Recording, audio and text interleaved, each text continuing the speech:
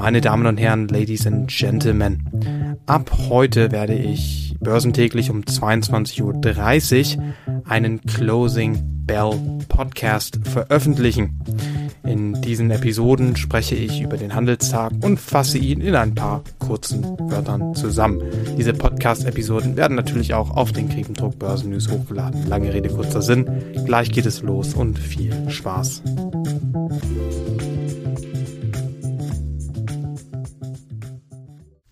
Fangen wir die heutige Zusammenfassung gleich an mit den Major Markets. Der Dow Jones Industrial Average im Minus mit ca. 0,3%, gefallen auf 33.517,65 Zähler.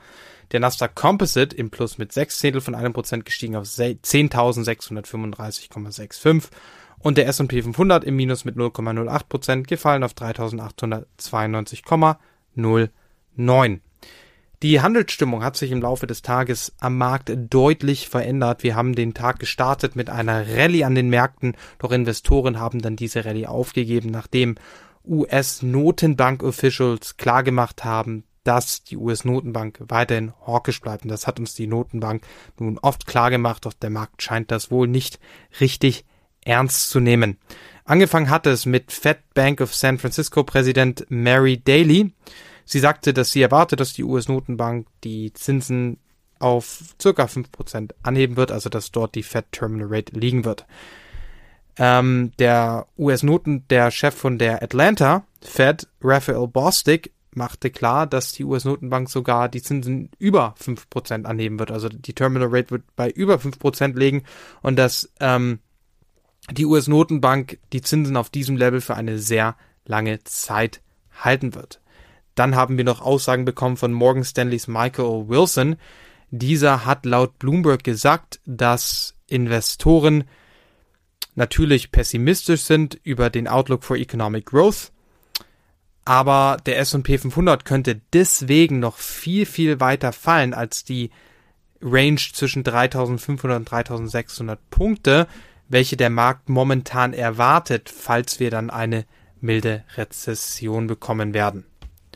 Schauen wir uns noch die Bonds an. Die Rendite auf die 10-Jahres-US-Staatsanleihe ist heute im Minus mit 3 Basispunkten gefallen auf 3,53% und die Rendite auf die deutsche 10-Jahres-Staatsanleihe ist mit 2 Basispunkten im Plus gestiegen auf 2,23%. West Texas Intermediate Crude im Plus mit 1,4%, gestiegen auf $74,82 pro Barrel. Und dann schauen wir uns noch die Gold Futures an bei den Commodities. Diese sind im Plus mit 0,3%, gestiegen auf $1.874,5 pro Unze.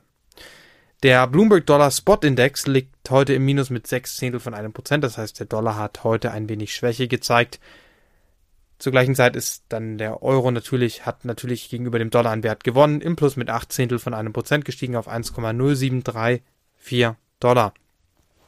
Zu guter Letzt kommen wir noch zu den Market Breadth Indicators. Der VIX Volatility Index im Plus mit 0,8%, im Plus mit 3,98%, gestiegen auf 21,97. Ich erwarte, dass der VIX dieses Jahr noch weiter steigen wird, da wir allgemein mit mehr Volatilität zu rechnen haben werden. Zu guter Letzt schauen wir uns noch den NYSE McClellan Summation Index an. Dieser ist heute im Plus mit 65,3%, gestiegen auf minus 28,96. Er befindet sich aber weiter in einem sehr neutralen Bereich. Das heißt, wir sind bei dem McClellan Summation Index wirklich weit entfernt von den extremen Werten. Und das war's auch schon mit der heutigen Handelstagszusammenfassung. Wenn euch dieses neue Konzept der Griepentrog Börsen News gefällt oder wenn es euch nicht gefällt, ich würde mich allgemein sehr über Feedback freuen. Morgen gibt es dann weitere Analysen der Griepentrog Börsen News und es gibt natürlich dann auch um 22.30 Uhr eine neue Handelstagszusammenfassung. Bis morgen und auf Wiederhören.